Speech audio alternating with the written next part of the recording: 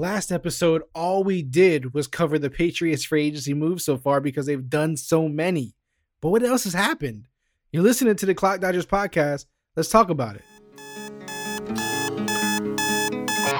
play with him. Cannot win with him. Cannot coach with him. Can't do it. You play to win the game.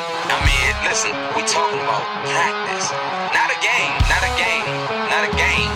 We talking about practice. Down goes Frazier. Down goes Frazier. Touchdown! You are now locked in to the Clock Dodgers podcast. Clock Dodgers podcast. So here we are. It's NFL free agency. Last episode, I was only able to get through the Patriots moves alone and the idea behind them and, you know, how fans may feel about it and how it affects fantasy. You know, we're going to dig way deeper into the fantasy aspect of each of these type of moves, what each team has done in terms of, like, you know, how can we trust these moves?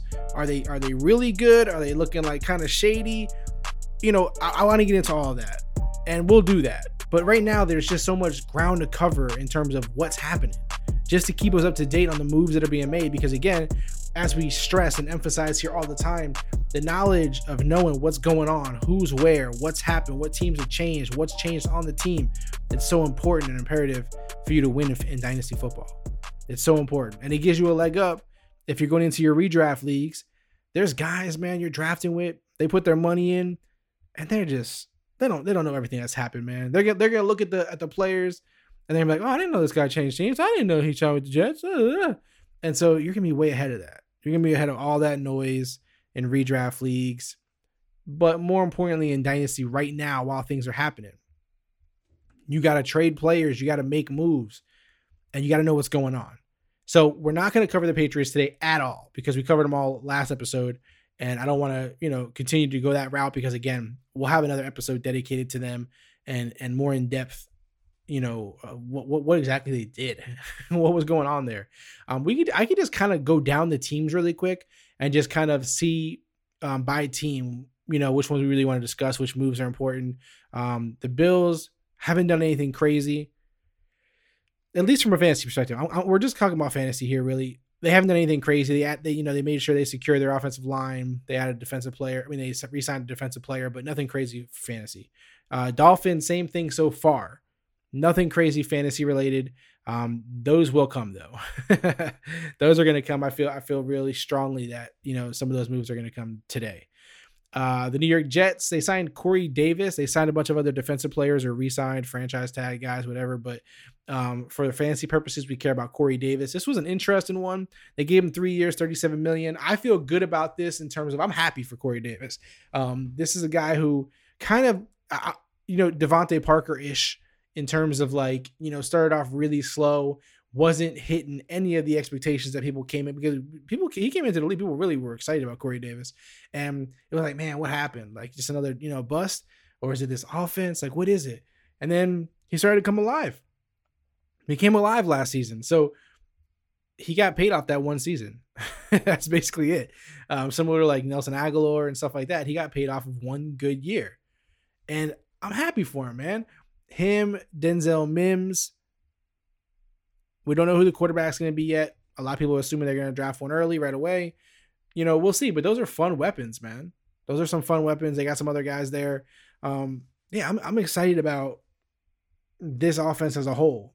I hope they can keep everything else intact as far as, you know, like Jamison Crowder, because he's actually my favorite wide receiver on the team. So if they can keep him, that'd be great.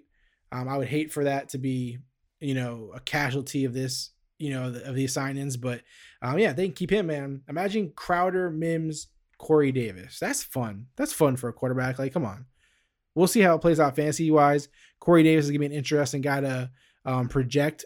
I would like to do an episode on him for the, you know, what happened, what changed, what's next. We'll do a Corey Davis one because he's a guy that I want to look further into for us. Ravens, nothing major. They did sign an offensive guard, which was a good move, big move. But fantasy-wise, again, you know, you're not gonna notice it except for Lamar Jackson's protection, you know, running back, stuff like that. Again, I'm trying to talk about skill position players more so than anything else right now. And I want to run through these because there's so many moves. Bengals, nothing major fantasy perspective, just Trey Hendrickson on defense. Browns, I don't think the Browns did anything major yet, except signing Josh Johnson, safety. So no offensive moves there. Pittsburgh Steelers, also nothing, to get excited about in terms of fantasy. The Texans made a lot of moves. Honestly weird. I'm gonna be honest with you. They signed a lot of players at like budget pricing. I feel like they went. It's like, do you know? I don't know if they still had them at Walmart, but those like $5 DVD bins where you just kind of like push around the DVDs and look for something for $5. I don't know if I've ever bought anything out of that, but when they came out at Walmart, there was people crowding them things. And that's kind of like what I feel like the Texans have done. Like they kind of $5 Walmart DVD binned it. Like they signed a bunch of names, like just a bunch of guys, and none of it you're going to care from a fantasy perspective. The Mark Ingram thing we've already kind of talked about, but that's it. They signed Andre Roberts. I don't care. If you care, that's up to you. But other than that, man, Marcus Cannon, Justin McCray, Justin Britt, Shaq Lawson, I like him. Malik Collins, Camus Grugier-Hill, Christian Kirksey, Vernon Hargreaves, Terrence Brooks, like just guys, man. Like $2 million here, $3 million here, 4.5 here, 6 here, 3 here, 5 here. Like super weird approach. I don't know if this is like new head coach saying, hey, we need depth. I don't know if this is a scramble, like a panic kind of sign-ins. I don't know what this is exactly.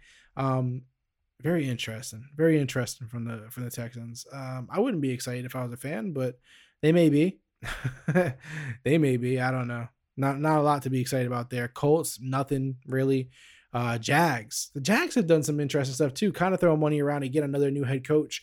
From a fantasy perspective, Carlos Hyde was signed there. This is great news for James Robinson. This is a big deal in terms of, if you think the Jags stop there, James Robinson all day, baby. Man, if you got someone in your league who doesn't believe in James Robinson, you acquire him. You get that man on your team, because Carlos Hyde ain't gonna threaten shit, if you catch my drift. So they also signed Jamal Agnew, more of a special teams feeling kind of vibe to me. I don't know. Philip Dorsett, don't care. And then they signed a bunch of offensive guards, tackles, defensive players. Again, fantasy episode, focusing on fantasy. So the biggest takeaway for the Jags, Carlos Hyde, please. If that's all they do from running back in the draft and free agency, please. That's great news for anyone who's concerned with James Robinson. Although I think the James Robinson concern is overhyped. I think there's one or two people spreading that, and then the people who actually have James Robinson on their teams don't care. That's my take. Titans, nothing from a fantasy perspective, but they did add Danico Autry, Bud Dupree. Good guys, good sign-ins right there. Can't ignore that on defense.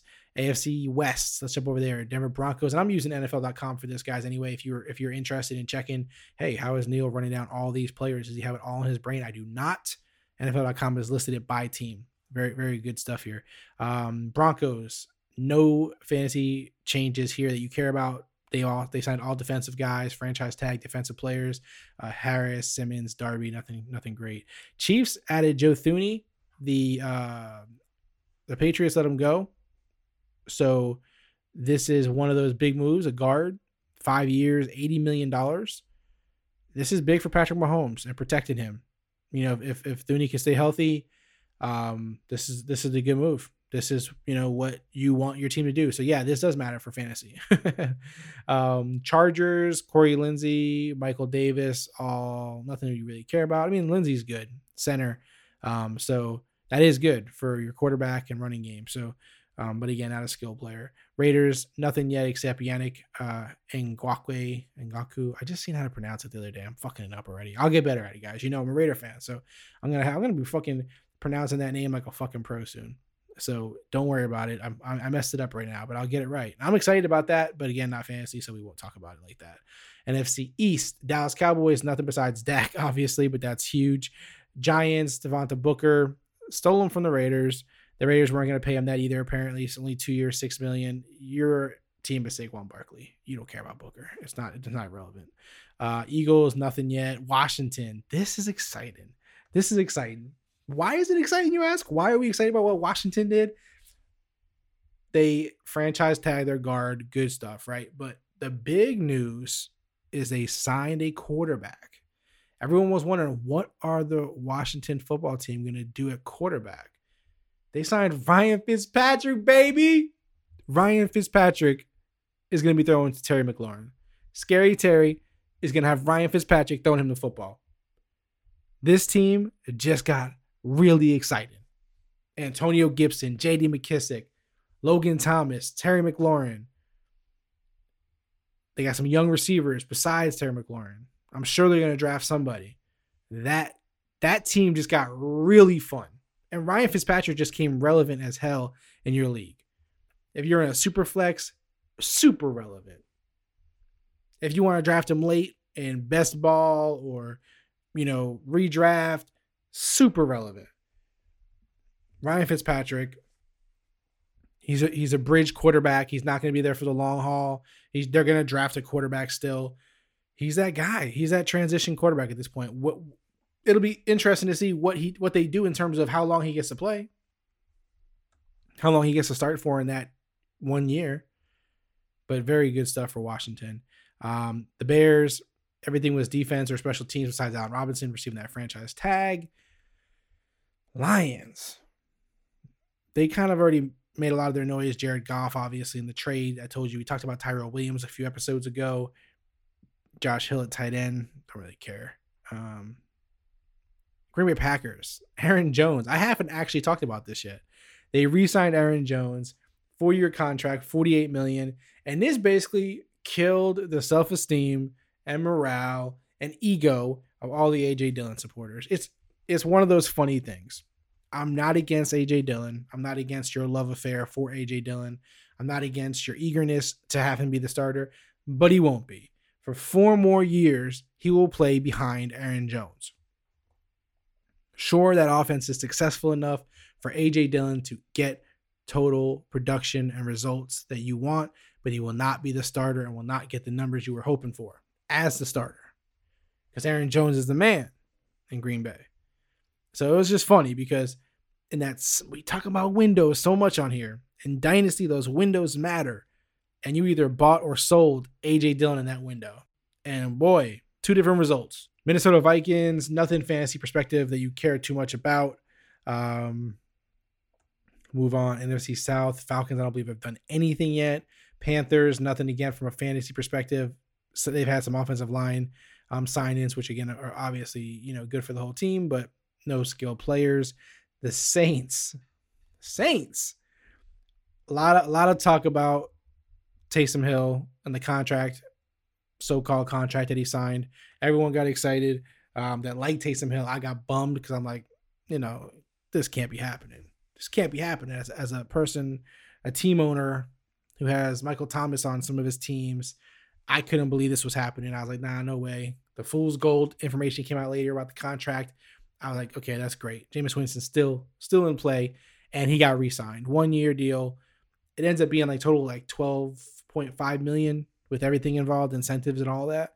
So Jameis is in my opinion, is heading in there to be a starter. I'm not concerned about it. All systems go for that offense. Jameis Winston gives me no concern from a fantasy perspective. I'm excited.